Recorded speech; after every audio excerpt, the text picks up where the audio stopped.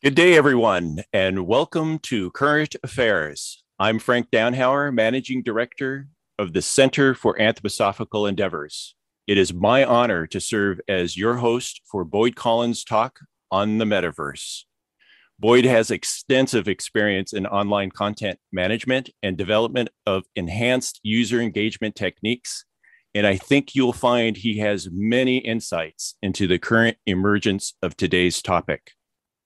With that said, what is our current state of affairs? To put today's talk in context, we live now more than ever in a world seemingly in chaos. We have wars, inflation, viruses, and all sorts of shortages in products and food, which may get even worse by the end of this year. There are a great many things that occupy our lives on a daily basis, with a near future that is so uncertain and, quite frankly, kind of scary for many. How could there be anything more serious than all of what's happening right now to be concerned about? What very few seem to be aware of are the things that are being put into place behind all this chaos and a well-planned direction for humanity's future. Two of the most prominent directions are outer space, but more relevant for today's talk, inner space or extended reality, what is being called by Facebook as the Metaverse. Today, most of us use the internet and other enhanced features of the internet, such as purchasing goods and services, to having directions being spoken to us while we drive. These services are further enhanced by virtual assistants in the shape of Amazon Alexa and Apple Sirius that we can talk to and ask it things like, what's the weather, or turning on the lights in the furnace before we arrive home. We don't think much about these technological enhancements because all of this has slowly been introduced to us over years and made to be invaluable to our everyday lives. But how did we get here? And what's the next step after this? We don't need to look any further than 50 years ago when society en masse was first introduced to the video games, such as Atari's Pong. The 80s had cell phones introduced to the public, such as Motorola's Brick phone, for those who remember those. By the early 90s, is when the internet became something that the public could now take advantage of, with the first web browser and internet search engine with its basic link search. But all that changed by 1998 when Google came on the scene with its new PageRank algorithm.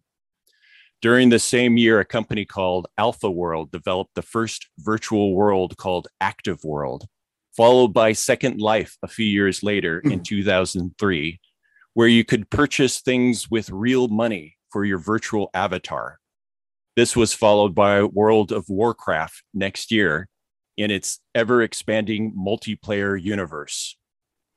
Cell phones in the early 2000s were internet capable with some business suites, but once again, all of this changed in 2007 when Apple rolled out its new iPhone version 1 with introduction of the app. Everything changed from just selling products to a very lucrative business of collecting and selling personal data. Google the year before acquired DoubleClick and cemented its ad empire. Facebook also in 2007 changed its company strategy to one of selling its users' data to marketing companies. Amazon came out with its Kindle the same year, moving the whole publishing empire into the digital age.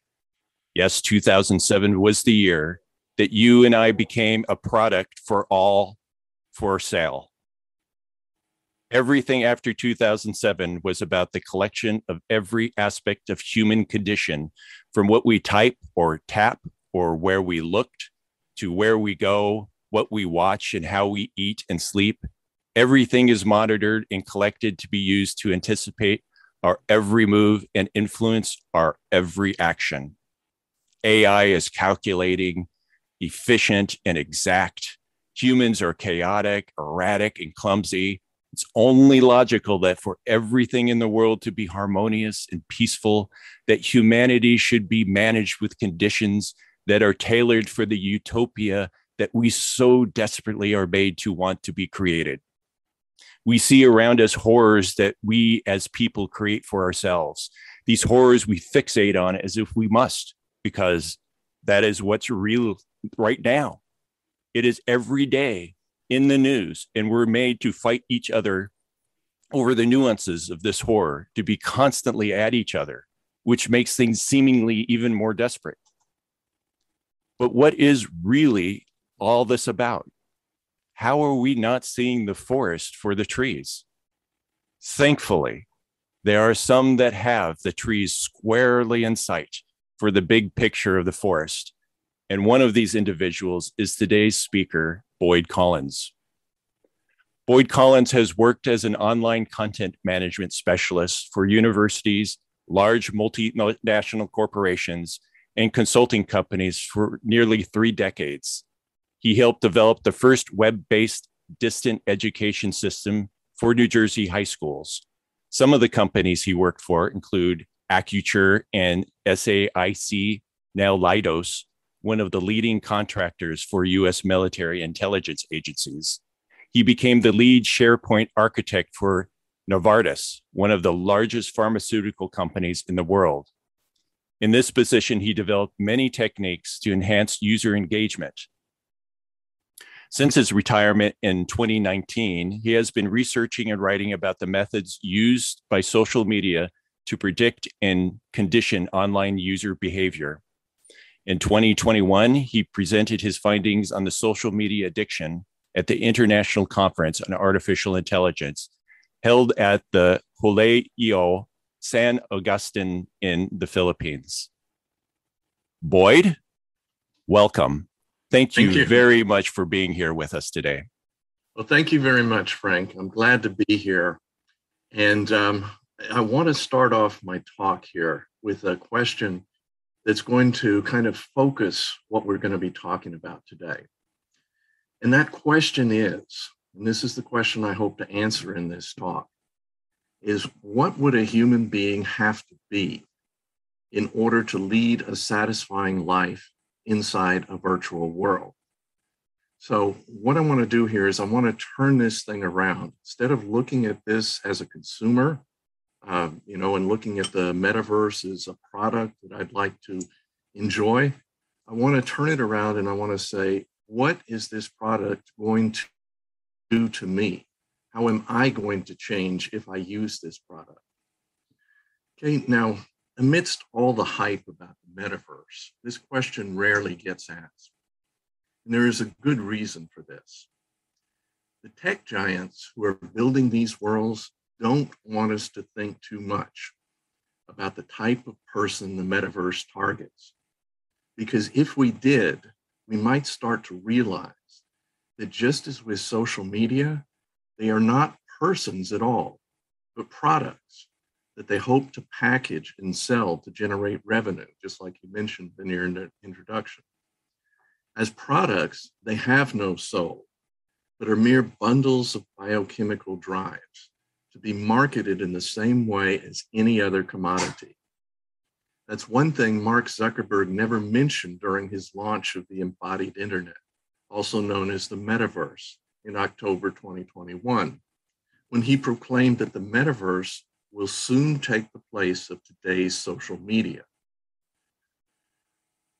Now, by the end of this talk, my hope is that you will have a clear idea of the user conditioning that must be used on metaverse inhabitants so that they will buy into the illusion that they are being fulfilled through their virtual experiences.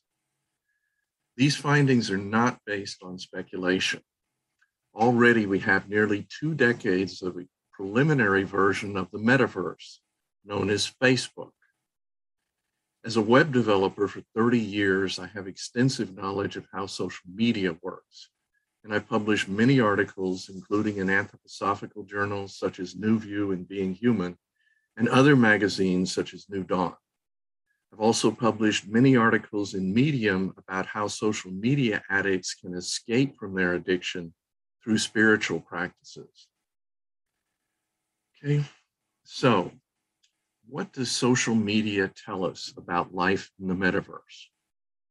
For instance, from what we know about social media users, does it help them to become more centered and less distracted by life's trivialities?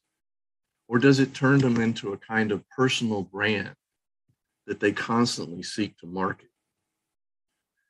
I think most of you probably know the answer to that question. What's important to realize is that when we speak about the metaverse, we are not referring primarily to virtual reality itself. The embodied internet is an extension of the current social media model, but with much more powerful behavioral conditioning tools. Okay, same tools as you summarized at the beginning, but much more powerful, and we'll go into why. In social media, who I am depends on the audience. Instead of being able to stand alone within one's own hard-fought identity, that identity tends to mold itself around one's group.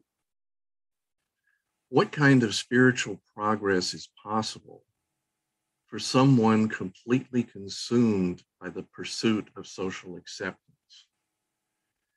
Staying aware of our spiritual destiny is difficult when we merely echo the opinions of our group. Our ability to lead a genuine spiritual life stands or falls according to how faithful we can be to our own personal sense for truth. If we fail in that, we undermine our capacity for spiritual growth. Now, in my talk, we will find that the metaverse directly attacks the human capacity to remember its spiritual origin, the foundation of its true happiness. Once we understand what type of human being could thrive in the metaverse, we will see that these worlds are designed to extinguish the memory of the spiritual kernel at the core of our being. Okay. Now, according to tech billionaire Marc Andreessen, one of Facebook directors, and just so that in case you've never heard of Marc Andreessen before, he's considered the Yoda to Mark Zuckerberg's Luke Skywalker. You know, Marc Andreessen is the Yoda of the tech world. So one of Facebook directors, most people will have a far better life if they abandon what he called the quote unquote real world in a recent interview. In the interview, Andreessen described himself as a member of the reality privileged, which he described as those who live in a real world environment that is rich, even overflowing, with glorious substance, beautiful settings, plentiful stimulation, and many fascinating people to talk to work with, and to date. As a member of the reality privileged, he's concerned for the reality deprived. He said, reality has had 5,000 years to get good and is clearly still woefully lacking for most people. I don't think we should wait another 5,000 years to see if it eventually closes the gap. We should build, and we are building, online worlds that make life and work and love wonderful for everyone, no matter what level of reality deprivation they find themselves in.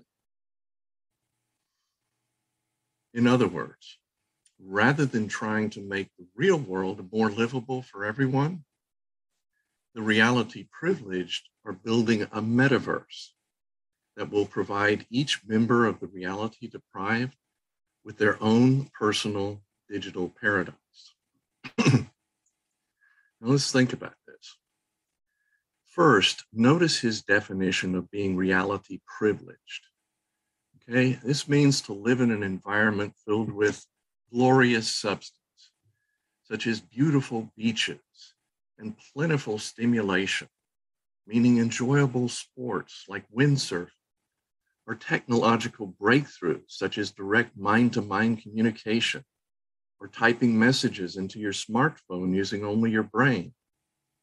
These are both real, by the way. These are ongoing projects.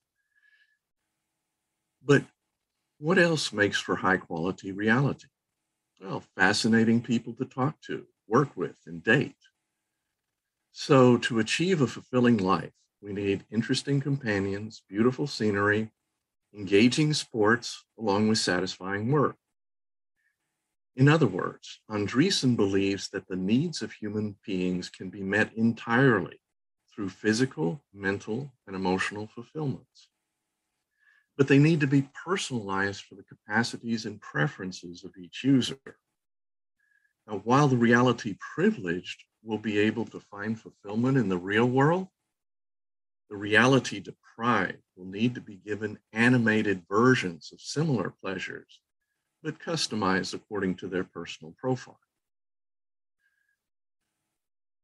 However, one question that never seems to get asked is there any human essence, any authentic self that underlies these biochemical mechanisms? As we will see, according to leading pundits, the answer is a resounding no.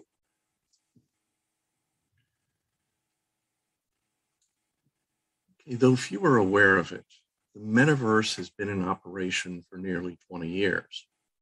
One of its names is Facebook. Others are Instagram, Snapchat, TikTok, and many other social media platforms. While Andreessen promised everyone their own personal paradise, he left a few of his company's goals unmentioned. In order to uncover these purposes, we need to clarify that when we use the word metaverse, the term is not equivalent to virtual reality, which is a technology that has many uses, such as flight simulators, but refers to a platform that uses VR in order to achieve wider economic and social objectives. And we're going to go into what those objectives are, but it's very important that you see the metaverse not as a technology. It's not a technology, it's a social project, it's an economic project. It uses VR. In 50 years, it may use something else. In 2021, Mark Zuckerberg announced that Facebook had begun its transition to a full immersion virtual reality platform. To emphasize the pivotal nature of this shift, he changed his company's corporate name to Meta Platforms, Inc. The embodied internet he envisions is an evolution of the current internet that will allow an unlimited number of users to simultaneously share 3D virtual worlds. In the metaverse, each user will be able to design their own personal avatar, who will function as their primary identity. As users travel through the metaverse, their personal data will be continuously tracked. This means that they will be able to accumulate credit and make payments that will be securely tied to their virtual identity. Zuckerberg's vision assumes that we will work, shop, socialize, become educated, and be entertained in digitally fabricated domains. He seems convinced that the metaverse will one day be the primary reality for his platform's users, currently numbering 2.9 billion. So, what are the elements that make up extended reality? Well, it's a family of technologies comprising virtual, mixed, and augmented reality. Virtual reality immerses users in a completely artificial environment using headsets and stimulated sights and sounds, along with haptic suits that mimic the sense of touch. So let's go ahead right now and step into the metaverse. Okay, so I'm gonna go down here. Oops, let's go over here. All right, and so I'm going to share my screen. And let's see, here it is. Oh, wait, no, here it is. All right, and let's share that. Okay, and I'm going to turn on the sound. Okay, sound turned on. All right, so let me go to the first video here. Okay, so let's take a look. Everything we do online today, connecting socially, entertainment. Whoa, we're floating in space? Who could feel like? So today we're going to do something a little bit different. Rather than just focusing on this year's products like a normal keynote, we're going to talk about the future. So let's start by exploring what different kinds of metaverse experiences could feel like, starting with the most important experience of all, connecting with. And it has an incredibly inspiring view of whatever you find most beautiful. Hey, are you coming? Yeah, just gotta find something to wear.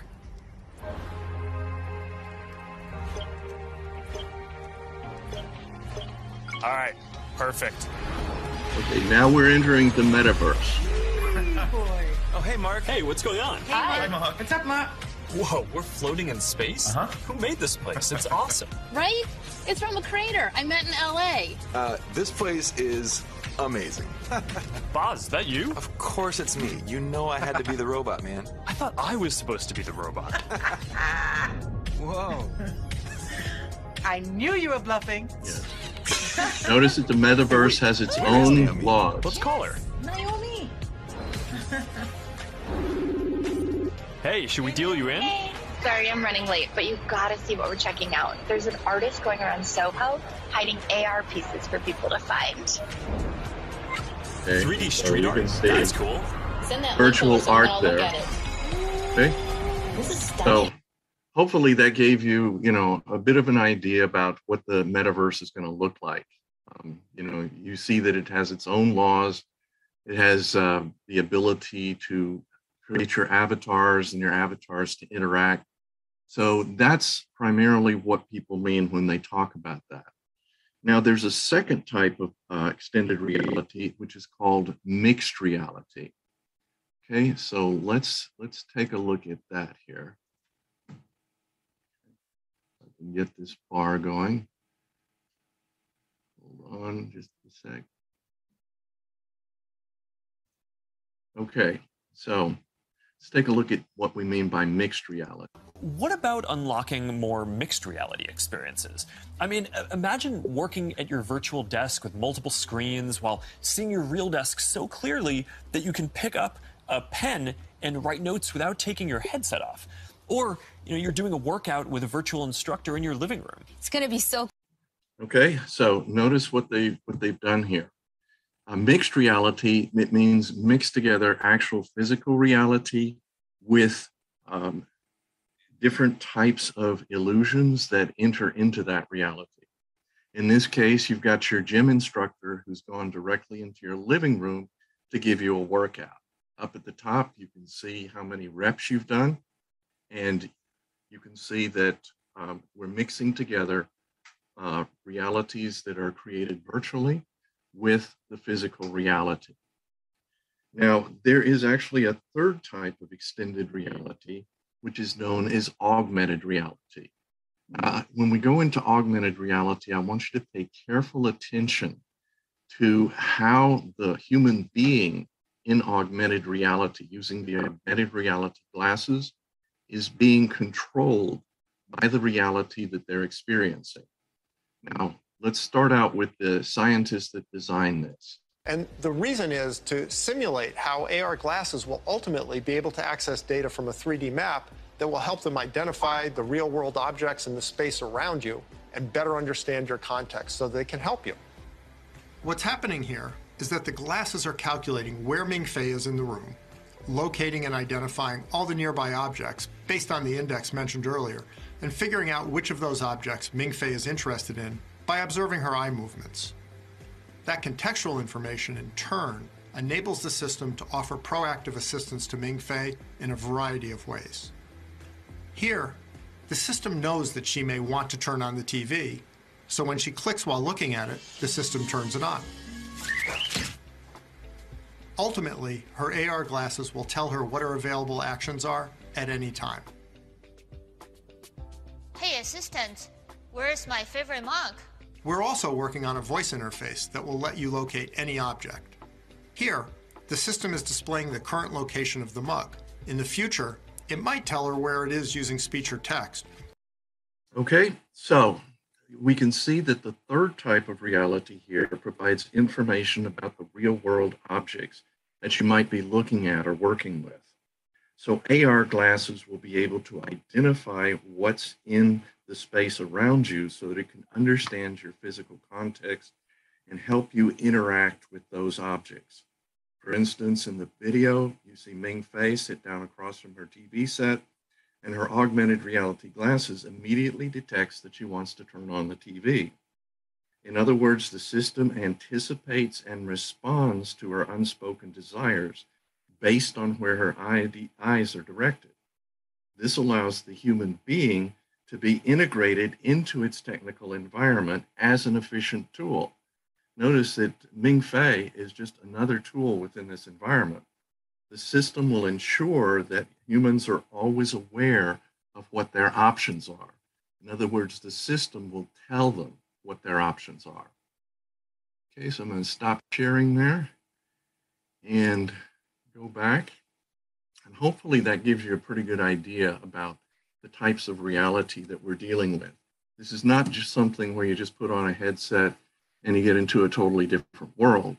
This is interweaving with the actual physical world, so that eventually we may not even be able to tell what are actual items within our physical reality and what are the creations of mixed reality.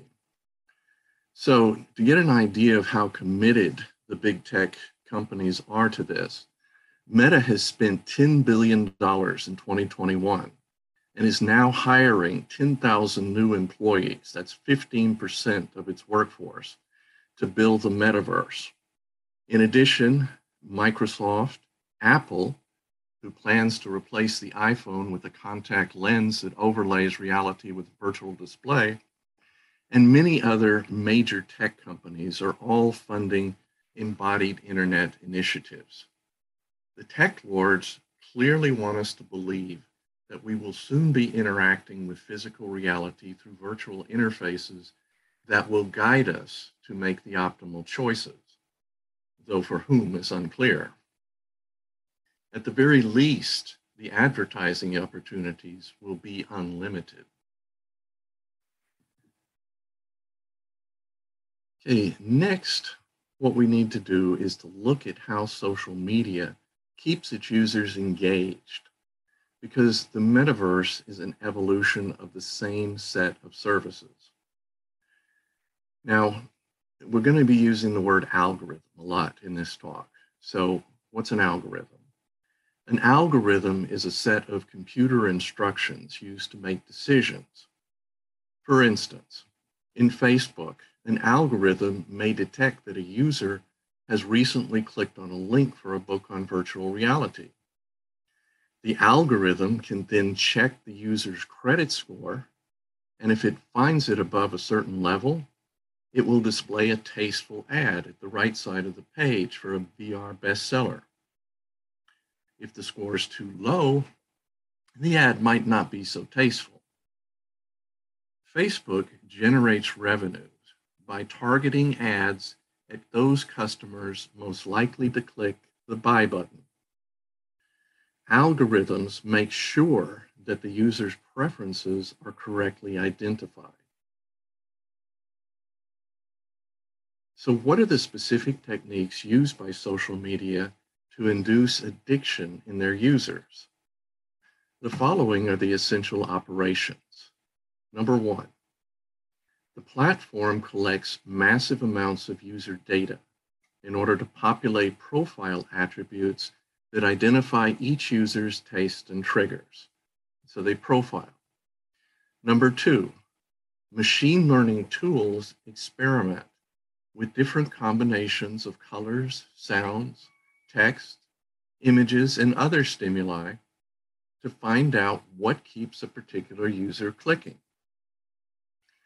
And number three, an AI-based predictive engine analyzes user responses in order to generate content likely to keep them engaged. Okay, so that's how users are manipulated. Those are the three basic elements. The purpose of this infrastructure is to predict how users will respond as accurately as possible and to influence their behavior. It's a behavioral conditioning system. The result is that each user becomes a commodified identity to be managed and exploited for commercial purposes. Now, just as social media uses behavioral conditioning to keep users fully engaged, the metaverse will adopt similar techniques, but it can use all the advantages of a three-dimensional environment. No one, including the companies themselves, disputes that social media is consciously designed to make users as predictable as possible. But while the social media illusion works through text messages, photos, and emojis, the immersive sights, sounds, and bodily impact of the metaverse will make it a far more powerful behavioral modifier.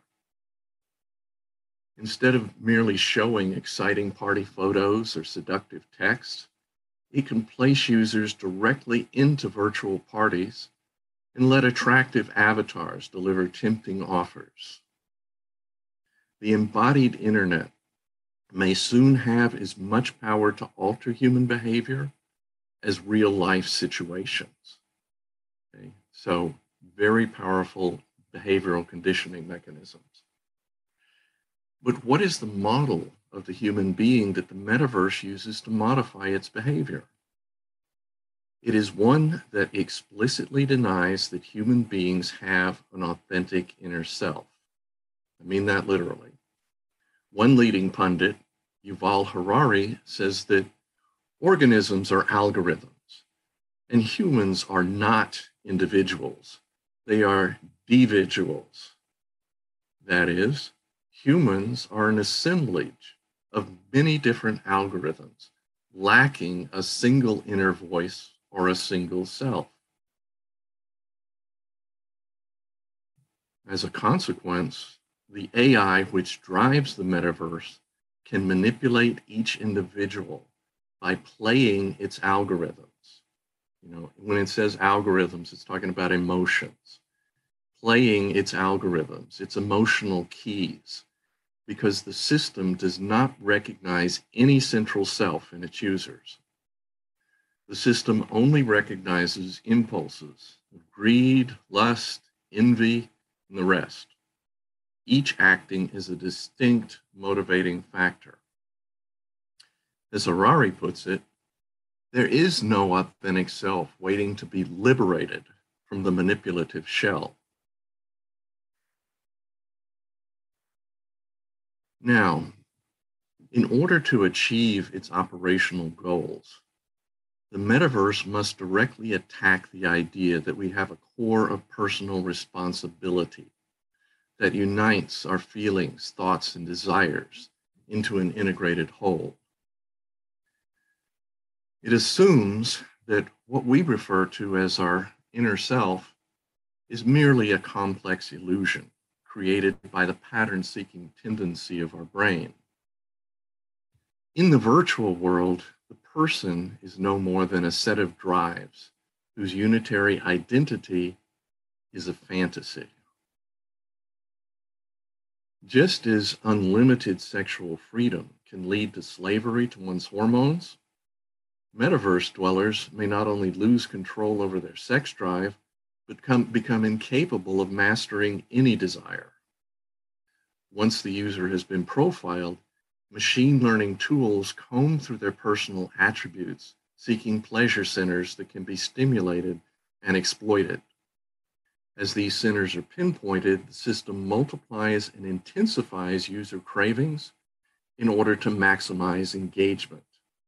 The less willpower they have, the more obsessive their appetites become, the better the system is working for its owners. Okay? Again, the thing to realize about the profit model of the metaverse is that it is based on getting users to give way to their impulses, because those impulses drive them to click the buy button and to purchase. So that's the model of the human being here.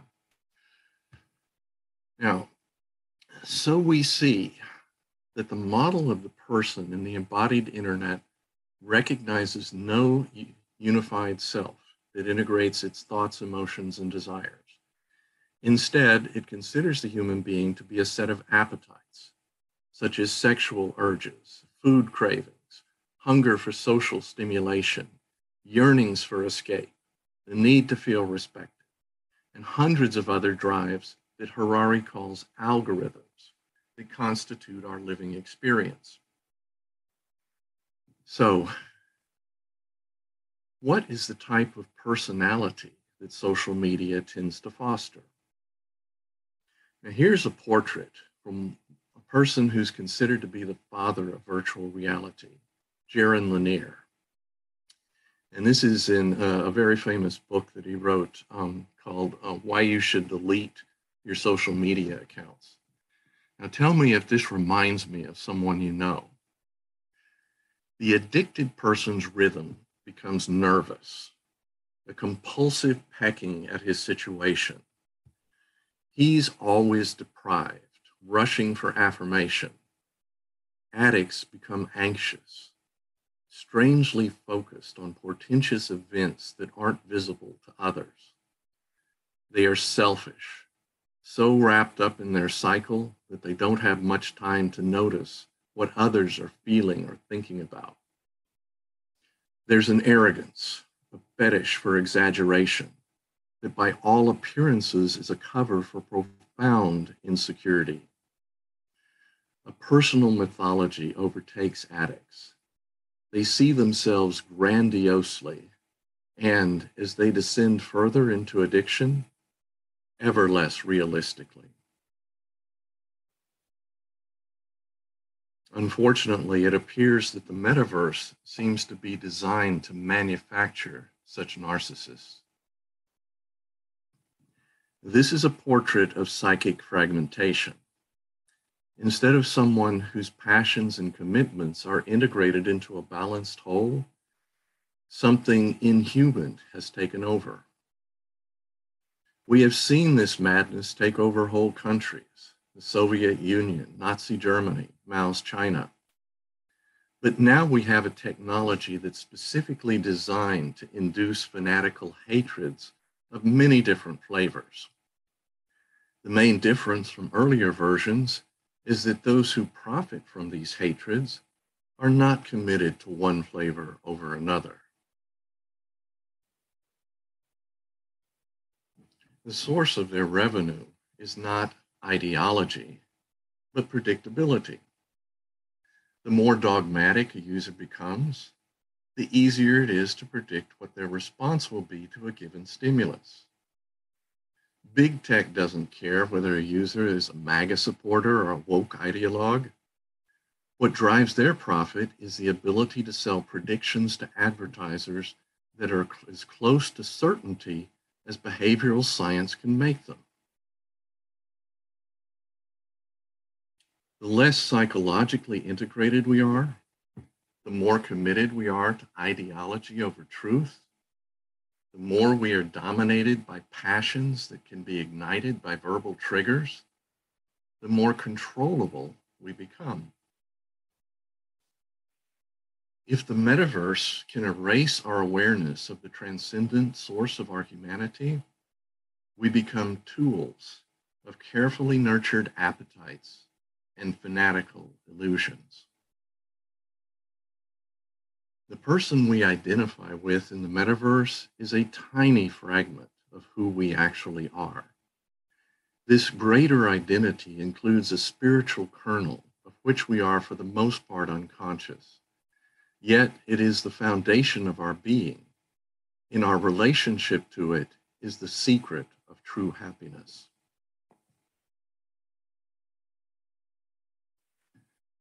Now, what's most disturbing about social media users is that in many cases, they have lost the ability to distinguish between the human and the subhuman. By human, I mean cultivating spiritual harmony among our desires, drives, and aspirations. Subhuman points to a fixation on some isolated obsession, like a porn addict. In the first case, the diversity of our human needs is raised to a higher level by weaving them together into a whole in which each part makes its specific contribution.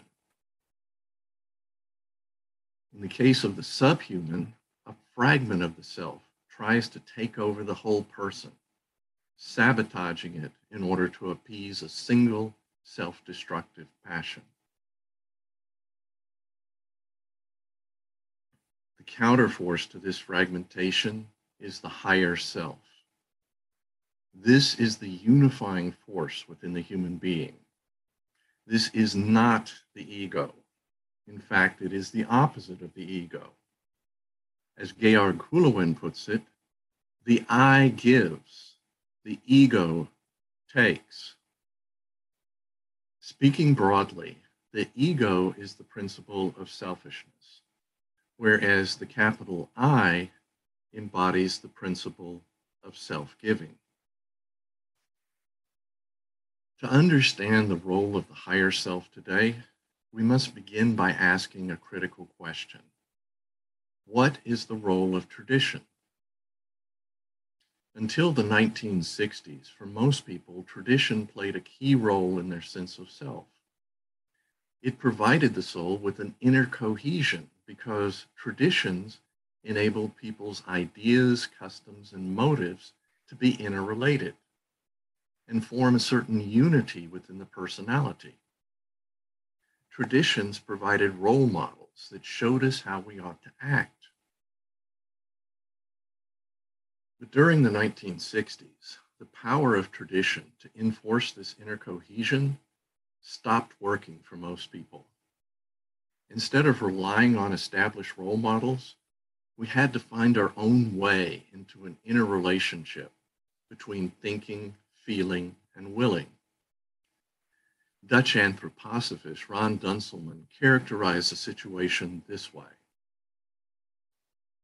What we think or feel does not necessarily accord with what we want, or what we feel conflicts with what we do. Or we may find, I think or do one thing, but in my heart, I feel another. This sense of disintegration was and still is felt by many. Instead of being organized into a cohesive whole by traditional role models, thinking, feeling, and willing became emancipated from each other. Once the relationship between these parts of the soul was no longer established naturally, another organizing force had to be found. Many different solutions were proposed, among them psychedelic drugs and various spiritual practices. But the fundamental problem was that in place of tradition, the higher self had to step forward and assume a unifying role. Strengthening the higher self requires that we work consciously with the soul forces of thinking, feeling, and willing until they become capable of supporting and balancing each other. This is no simple task, but requires an unwavering dedication to inner growth that few are able to achieve. Rather than face this challenge, many have allowed their personality to become increasingly fragmented. The metaverse is built on the assumption of human disintegration.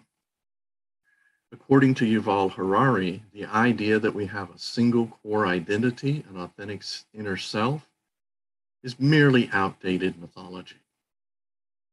He believes that as the global data processing system becomes all-knowing and all-powerful, so connecting to the system becomes the source of all meaning. Humans want to merge into the data flow because when you are part of the data flow, you are part of something much bigger than yourself. In this way, Harari neatly solves the problem of a unified self by accepting it as inevitable and allowing machine intelligence to take over the management of the human soul.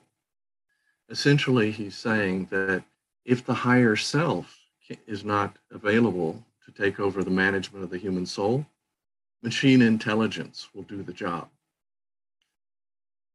The metaverse represents the birth of a world built on the disintegration of the human person into its emotional, intellectual, and volitional elements. Its confluent hive mind recognizes no unified self, but only biochemical algorithms to be regulated. It seeks to coordinate,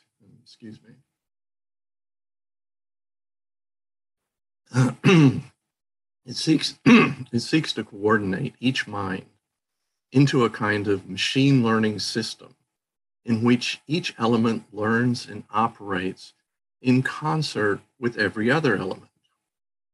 Once the person has been dissolved into these constituent drives, human freedom becomes meaningless because its higher self has been permanently disabled. All that's left of the human beings are emotions, thoughts, and will impulses to be administered by machine intelligence in order to ensure the power and pleasure of the reality privileged.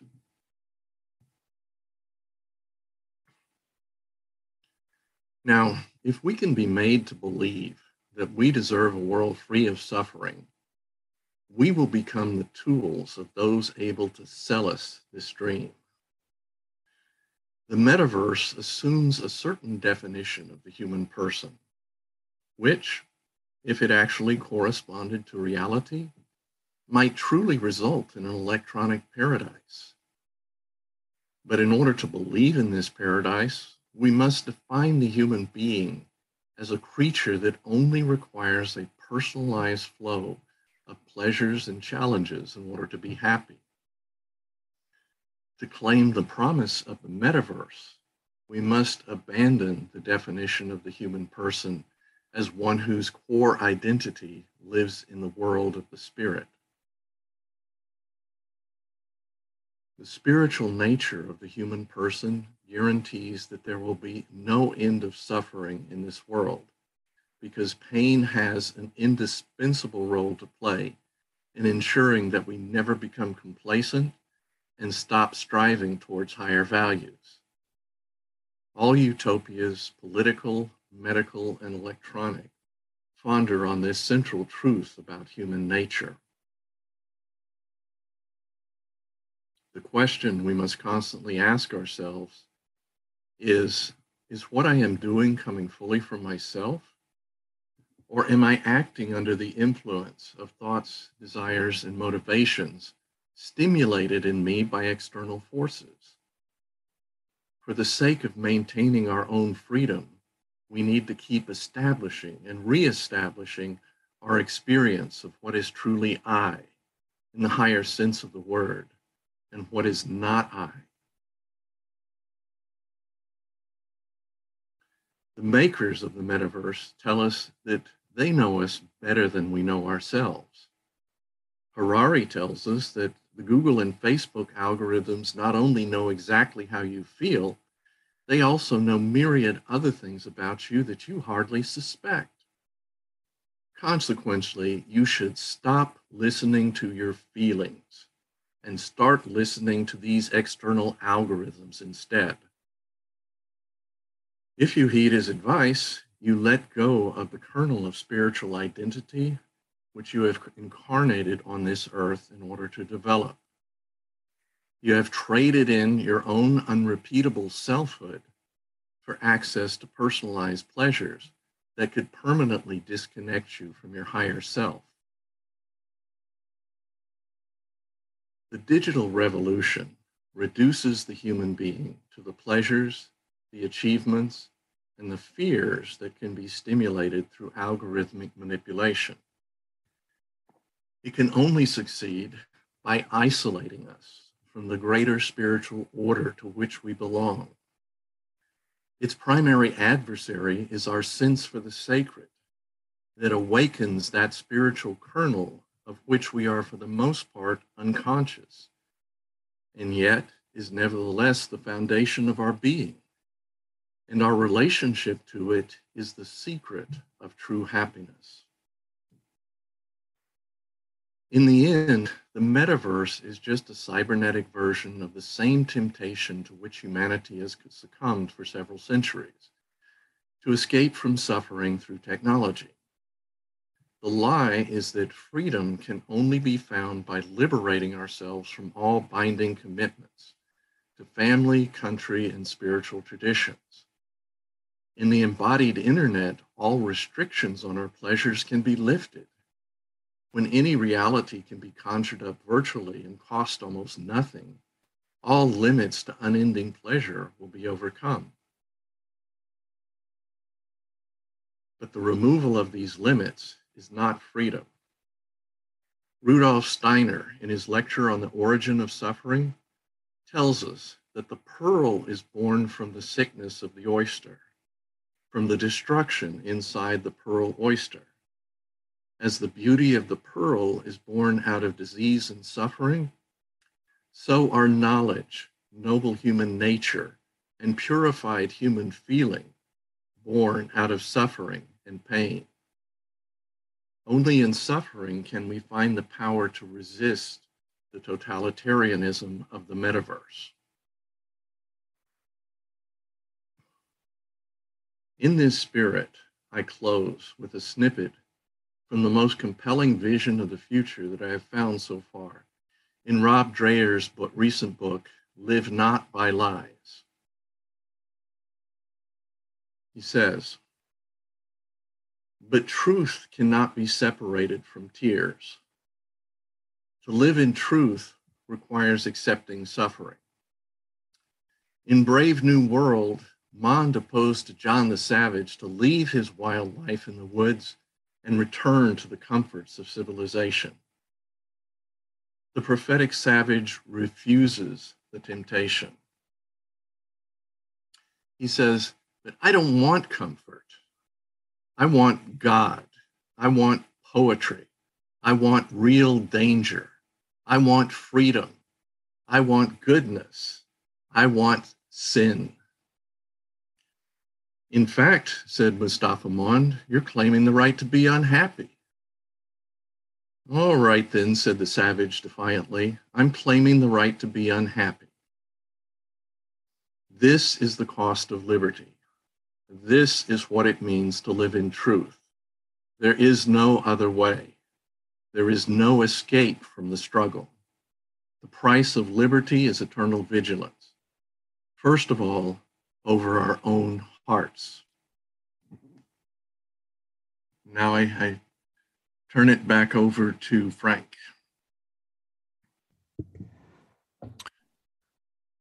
Wonderful, Boyd. Thank you very much for that wonderful talk and insightful as well. Now's the time that if people want to ask their questions, and please do. You could either raise your hand. Again, you could raise your hand, which is down there at the bottom of the screen, and or or write your question in the comment box below. The first question that I have from Susan Allison is, will people who are immersed in the metaverse be able to work and earn a living? What about food production and being able to eat? That seems practical. Yeah, it is. It's a very good question.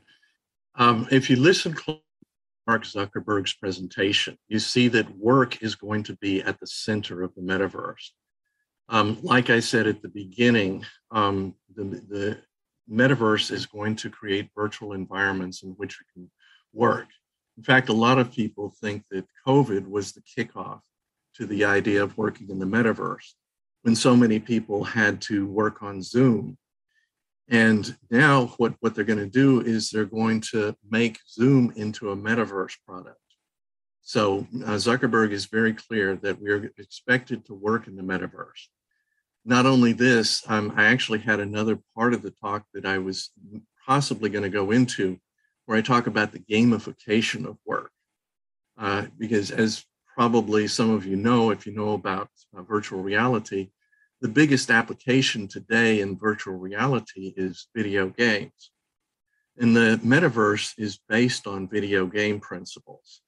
And a lot of the experts in video games want to create work environments that reflect video games.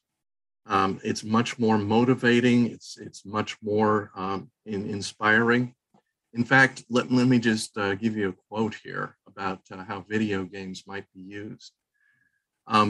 Many tech leaders believe that for most people, the real world can't compete with the carefully designed pleasures, the thrilling challenges, and the powerful social bonding afforded by virtual environments.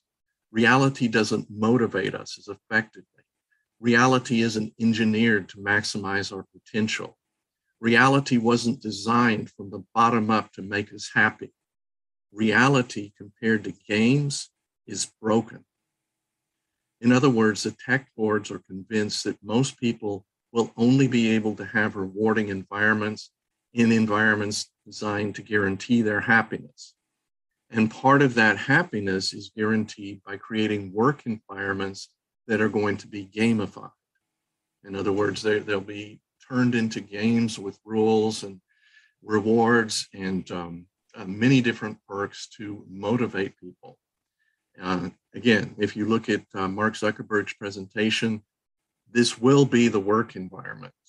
By the way, the video that I showed you there was actually showing the home environment and the work environment that is going to be in the metaverse. So it's very central. Okay. All right. So we have a question here from Valdemar. I'm going to allow you to talk right now. Go ahead and turn on your mic, Valdemar. Okay, thank you very much. I want to ask you something that is very important for me. I want to know your opinion about this. My idea, well, there is a fact that we don't know what the code used by the brain is. There is no knowledge about that. Mm-hmm. Everything that uses brain impulses and so on are derived empirically, not by knowledge, right? Mm-hmm. Right. And my opinion is that this code does not exist. And if this is true, then there will be no possibility of downloading or uploading from the computer storage something to our memory, and vice versa. Mm-hmm. So I agree with that. Do you agree with that? Mm-hmm. Yeah, you see, in this case, this transhumanism and all these ideas about interfacing computers with humans, has some limit. The limit of what empirically can be deduced. Mm-hmm. Right? It's not the real knowledge of how our brain works and so on. Mm-hmm. So when Harari says that everything we do is a result of algorithms, I think he doesn't know what an algorithm is. Yeah, I see what you're getting at there, and he uses the word algorithm rhetorically a lot, rather than using it in its strict sense of the term as a computer algorithm. And if you read his books, especially Homo Deus, you'll see that what he's really talking about is the emotional algorithms that we've developed over the course of evolution. And he gives an example of a baboon, looking at the banana up in a tree that he wants to eat, and then down on the ground, there's a lion that he has to get by in order to get to his banana. So this is what Harari means when he's talking about an algorithm. He's saying that over the course of evolution, the baboon the baboons who survived learned to control their appetites for the banana so that they could avoid the lion. And what he's saying is that today the human being is just a collection of these same algorithms, but they're biochemical algorithms. They're not computer code algorithms. But he's making an analogy between the biochemical algorithms that have been developed and computer code. And I completely agree with you about not being able to upload, the human brain into any kind of silicon substrate. This has been shown by, many, highly educated people in computer science that this whole idea of uploading the brain is a fantasy. It'll never come true. But what Harari's trying to do is to push us into a world where we can be controlled through our emotions, through our thinking, through our will impulses via these algorithms that are developed by companies such as Facebook. Facebook has a AI-based tool called FB Learner Flow that studies the patterns of users so that it can derive the impulses that motivate them, so that when they get to an ad, somewhere out there on Facebook, they will click on the ad because that ad will be targeted particularly at the impulses that that person has shown through his social media record.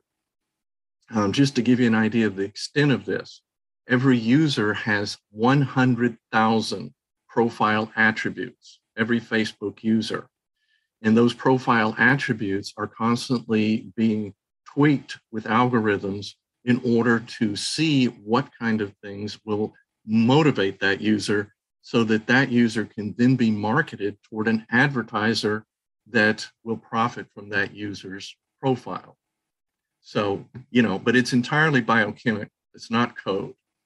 So you're correct there. Is that sufficient? Yeah. Yes. Very well played. Okay. So let's get to this next one. This is from Les Monham. Is this a subtle way the Great Reset will influence humanity? And any comments on how they might be targeting youth in the educational system with this metaverse? Well, if you, there's a very good blog, and I'm forgetting the name of the user now that does that, but she is a mother in Philadelphia that has been studying the Philadelphia school system for the last 10 years or so. And what she's finding is that they're more and more trying to migrate the way children are taught over to, a kind of a video gaming model of how to, train children. And the reason for this is that they want to gradually move these children into a virtual world. And of course, the reason behind the virtual world is that it's much more easy to control the behavior of most people when you control the inputs coming into their senses. And they started with children. I'll get the name of the blog for you. Her name is Allison McDowell, and she's become quite a prominent blogger. She studied it in great detail, and she has, a very reality-based set of kind of a detailed presentation on how this is going to work with children. But I see that as one subpart of the Great Reset. In other words, it's to steer children more and more towards learning via video games, learning via the metaverse. And what that will do is that will put them in an environment where they can be completely controlled, because everything that they say and everything that they do is being recorded. And it's also being manipulated by the AI algorithms that are used in social media. So it creates an environment in which it's very easy to keep people under supervision. Okay, we have one here from Charlie Robinson, and he wants to know: do you think there's a certain hidden masochism behind the metaverse? Well, I mean, that's a good question. I'm not sure I'd call it masochism, actually, but I would call it, kind of a, desire to have something for nothing, a desire to kind of let go of personal responsibility and let the metaverse take over. I wouldn't exactly call that masochism. I would probably call that sort of, losing one's self-control, losing the ability to, control one's desires, to manage them so that you can approach life as a single individual rather than just, chasing after whatever the particular fascination of the moment is. And obviously that's what the metaverse wants you to do. It wants you to become an ideologue of some kind or other. It wants you to become, a MAGA fanatic, or it wants you to become a woke fanatic. It doesn't care what you do. It just cares that you're fanatical about doing it. And that doesn't correlate for me so much with masochism. It correlates more with, trying to reinforce a particular identity. It's as if they have a portfolio of identities that they want to reinforce. And as long as those particular types of identities are adopted by a wide range of people, the metaverse is working correctly because it allows them to be easily managed. It breaks down the unity between different groups in society so that they don't combine together to unite in order to resist this madness. Thank you. Next is Leslie. I'm going to unmute you now. Go ahead, Leslie. Oh, hi. I also just put this in the chat. The question is, how can we protect ourselves if we don't have a basic understanding of the psychology, neurology, the biochemical kind of thinking that is being used against us?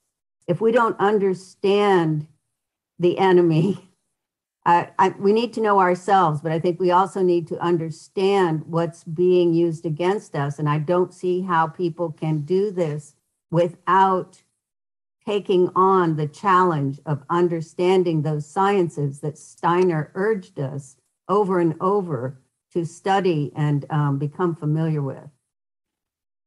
Yeah, we have to understand what's being done to us. There's no doubt about that. But it's really not, you don't have to have a degree in psychology to understand this. You don't have to have a degree in computer science to understand this.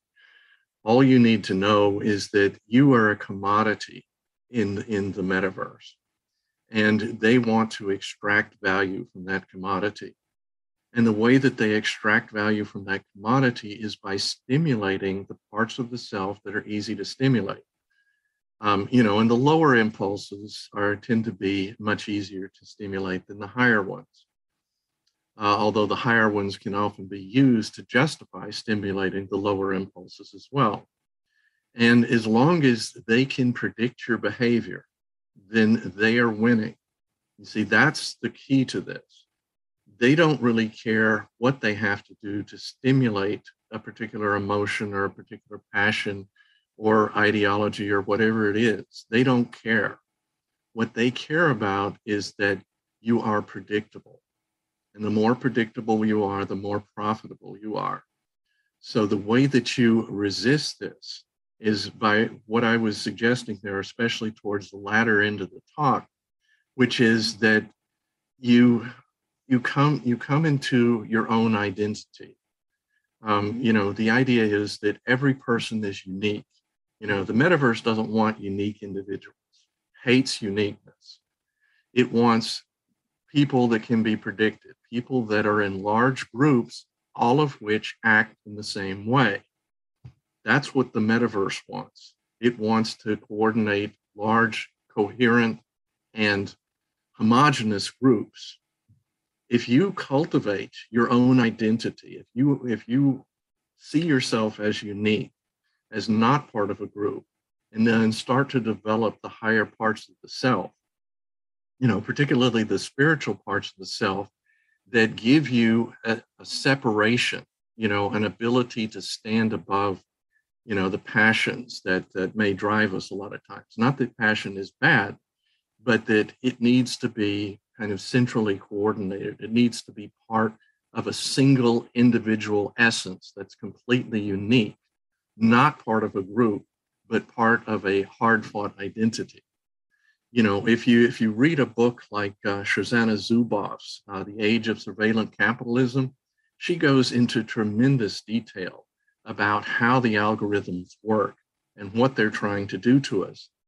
And, since I'm a little bit older, I remember back in, the late 50s, early 60s, and it was mainly common sense that we, learned to be ourselves back in those days. We felt often that, to be a member of a group was to, falsify yourself in some way. So what social media is doing is kind of going in the opposite direction and trying to create these groups that don't have individual identities. So the first thing that you need to do in order to resist the metaverse is to be yourself, to become the unique individual that you were created to be. And to the extent that you do that, you'll be hard to absorb into these groups. And that's the most effective method that I've seen so far. There's a lot that could be gone into with that.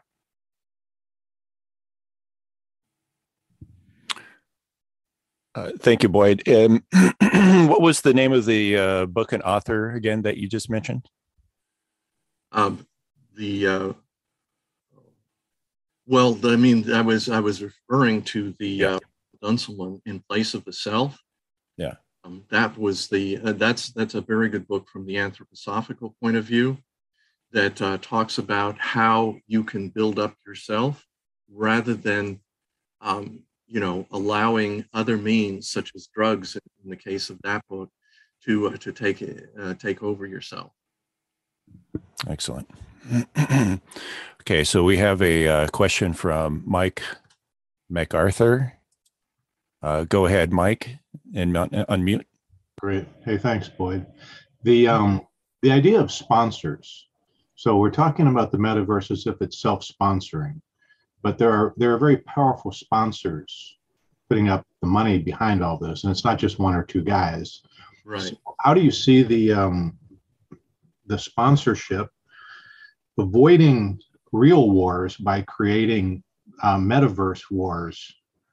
Because we're seeing in Ukraine, this is hugely wasteful in terms of natural resources, but virtual wars between different homogenous groups who are led by the metaverse to despise and hate each other and do virtual war against each other could be just as profitable for sponsors without the collateral damage. Your thoughts? Yeah, it really could. Well, what most of the metaverse is based on is video games. And obviously, World of Warcraft, Roblox, and Fortnite, and all of those video games are, again, based on combat scenarios in a lot of cases. So I think that, virtual wars that are, treated as real wars is quite likely to happen in the metaverse. And of course, they could be destructive in the same way as physical wars are as well. One thing I was talking to Frank about just before the meeting that, kind of surprised me a bit is the amount of money that's currently involved in, the metaverse. And, we know that Facebook is spending $10 billion on it, and Microsoft is spending a similar amount. And, we hear about those kind of numbers. But, to give you an idea, how much money do you think is spent every year on avatar accessories? No idea. $100 billion a year, avatar accessories. So this is a world where tremendous damage can be done because there's a lot of money involved in this. You know, just like right now we have all the issues of the oil embargo or sanctions being levied against Russia. Well, the same thing could be done in a war in the virtual world as well. And the damage would be similar too. Economic damage can be done. Tremendous economic damage could be done. Again, just to give you a little idea about where we're headed with the metaverse, by 2025, they're expecting that the metaverse will be worth $800 billion. By 2030, they're expecting it to be at $2.5 trillion. And there's ways with NFTs, non-fungible tokens, that people can actually own property in the metaverse. They can own houses. And that's a rapidly expanding market. So if you put that together with wars taking place in the metaverse, then tremendous damage could be done between adversaries in the metaverse. That's quite possible.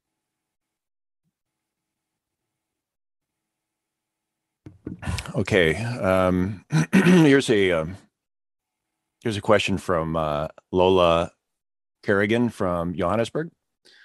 What role does cryptocurrency have in the metaverse, and will it be can it be used responsibly enough to decentralize the power of big tech? Well, that's the hope. If you follow the big Metaverse podcast, there's a lot of people out there that are hoping that's exactly what will happen. When I say NFT, that's cryptocurrency, but it's cryptocurrency that can be owned by a particular person. I mean, that they can use to own particular artifacts cryptocurrency will play a central role. But as far as being able to decentralize it, I think that has to do with wider economic currents that are going on right now.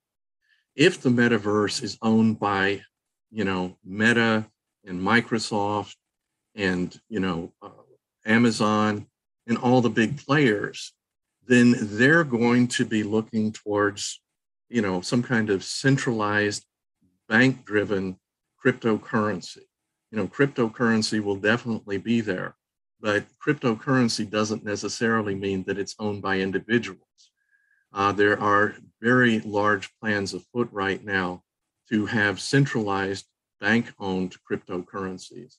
And of course, if Facebook owns the metaverse, then they enforce whatever kind of currency is going to be used in that realm.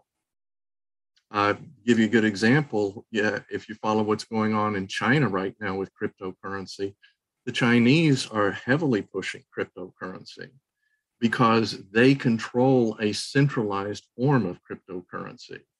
And they're able, through their legal system to, work against those who want to have their own decentralized cryptocurrency.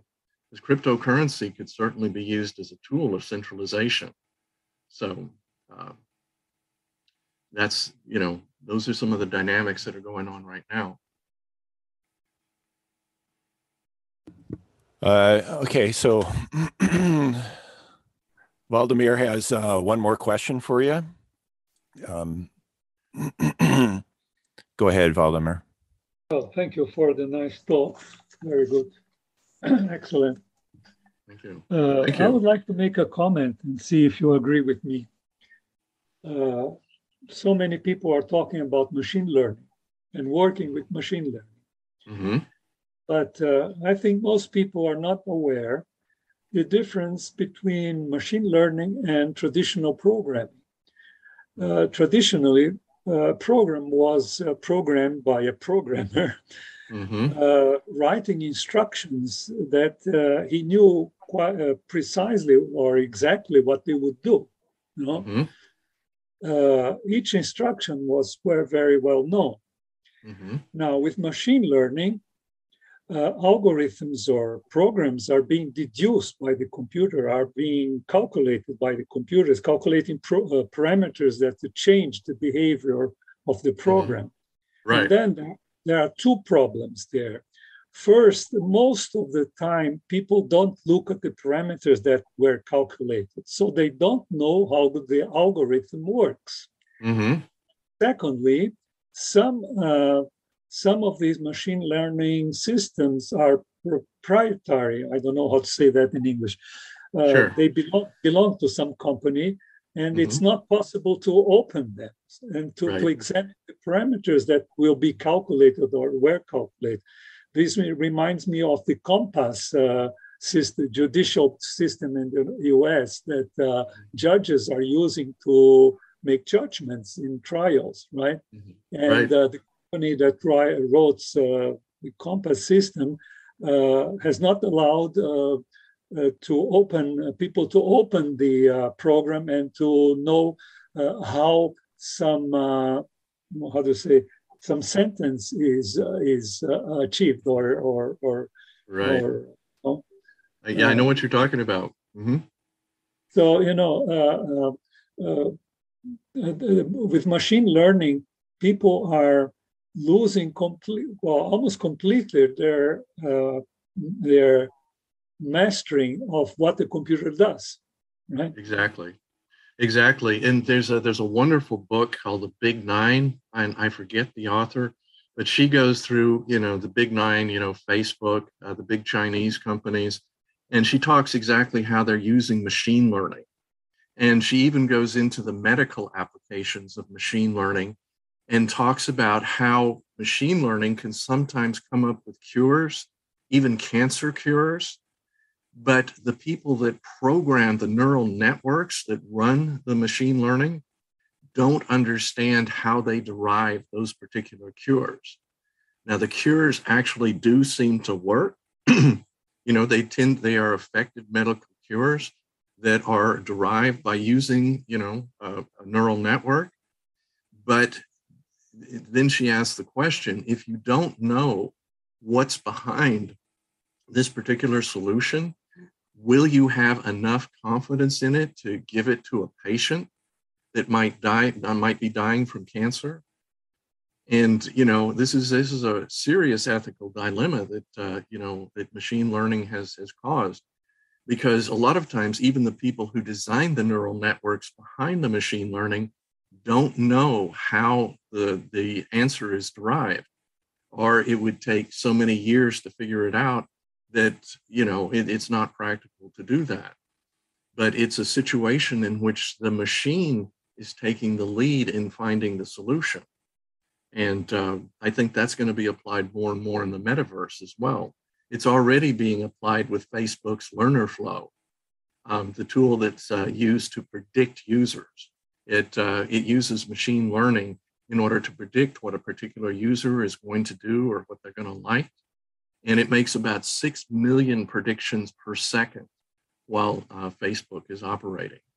But, that they don't know a lot of times where those accurate predictions come from. They can't derive the steps through which that prediction was made. That's a very important point. I'm glad you brought that up.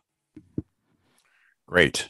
All right, we'll move on to Andy Dill's question from Pennsylvania. What is the role of the Defense Department and security agencies in developing and controlling of the metaverse? There's a wonderful book called Surveillance Valley by a guy it's a Russian guy who migrated to this country. And I forget his name at the moment, but he's very well known. And what he does is he goes through the early history of the internet. Particularly, he talks about Google and, the military roots of Google. Google was actually spawned through the DARPA, Defense Agency Projects Department. And they sponsored, during the early 90s, they sponsored a lot of the research that went into Google. So they have a direct, interface into what Google does. Google opened up parts of their search engine so that the CIA and the NSA could immediately get access to, who are doing what kind of searches, because, they worked directly with Google when it was being put together. It's a fascinating study. It's called Surveillance Valley. And he goes into detail about exactly what the relationship is between NSA, CIA, and Google, Facebook, all of the major companies. Very tight relationship. And to the point to where some people say that the CIA actually sponsored Google. It actually created the foundation of Google. There's a lot of evidence for that. Thank you for that. We have another question from Lala Dara. Hope I didn't mess that name up too much. She wants to know, does the metaverse equal to the eighth sphere, and which beings are really behind it? Again, a very good question. I'm not going to speculate and say that it's the eighth sphere, but what I will say is that if you look at Steiner's predictions about the future, particularly, this particular time span, he predicted that Ahriman would incarnate during this era, and that Ahriman would put together a school of magic. And if you read the details of that school of magic, it says something like every person would be able to see the spiritual world, but they would have their own individual version of the spiritual world. In other words, it wouldn't be a shared vision. It would be an individual, personal vision of the spiritual world. And that people would start to come into conflict with each other as they experience their own, virtual worlds. And if you think about it, think about what the metaverse is going to be like in about 40 years. Is there any difference between that and, billions of people existing in their own reality? It's pretty much the same thing. They'll be able to use magical powers. Of course, they'll be enabled through algorithms, but it's very similar to what Steiner's vision is of what the future will be. Now, will that eventually evolve into the eighth sphere? It could. It could be a part of what needs to happen in order for that to happen. I don't know. It would be speculation, obviously, if I said that, but maybe some other people have other ideas. Great. Let's. I think we can wrap up on one last question by Daniel Perez. Go ahead, Daniel. Oh, hi. Can you hear me okay? Yeah. Okay, great. So I had a couple of things. In the world of anthroposophy, there's come about, I think, even stronger in the era of coronavirus, divisions along political lines, which is kind of shocking and disturbing when it comes to the fact that spiritual science is not a political movement, and it has nothing really to do with politics. But the reverse seems to be happening. People's, caught up in their political ideologies spills into their spiritual views. My question is, if you see any way that we can work beyond that kind of setting up against each other. As an example, I'm the president of an organization called the Center for Anthroposophy, that is one of the teacher training organizations in the Northeast, and for Waldorf teachers. And I raised the question of vouchers, as an open question, not a political question, but people couldn't really discuss it outside the context of it being a political question, when it really has nothing to do with politics, but it's become politicized. And there's so many of these things. So I'm just, that's my question, is just sort of, if you could comment on that. Well, I'd love to comment on it, because again, as you can tell from the picture here, I go pretty far back. And I remember a time when there really was such a thing as being apolitical, that you didn't have to make a commitment, that that there were people who tried to be, sincerely objective rather than, constantly evaluate things in terms of a particular ideology, which seems to be so much the way things are now. I trace that directly to social media. There's very little doubt about that. There's a huge literature on it. And the motivating factor behind it is that the more somebody is committed to an ideology, the more that they get their identity from a group that has a strong ideology, and they want extreme ideologies. They don't want, extreme centrism like they had on the Social Dilemma. They want extremes of various sorts. And because the more extreme you are, the easier you are to predict. And the economic engine of social media depends on predicting what you're going to do. Because if you can be predicted, then they can charge high prices for the advertisements that you're going to click on, because you're very, very likely to do that. If they know that, you're a Mac person, they know that you're going to have certain taste. You're going to do things in certain ways. They encourage that. I mean, the kind of, flame wars that we've had for the last 10 years, I don't remember anything like that happening, during the 70s and 80s when I grew up. And there was plenty of ideologues back in those days. There were plenty of fanatics, but it wasn't like it is now, where you're in this group or you're in this group and there's no inner dialogue. There's no, trying to find the meeting of the ways between two different divergent groups. You're either this or you're that, and there's nothing in between. And that kind of fanaticism is what drives the internet, and it's what drives so much of the social disintegration that we're seeing now. It's also going to start driving more and more people into the metaverse, because there they don't have to be exposed to divergent opinions that might make them feel uncomfortable, or might make them feel uncomfortable about their identity, and and start to react.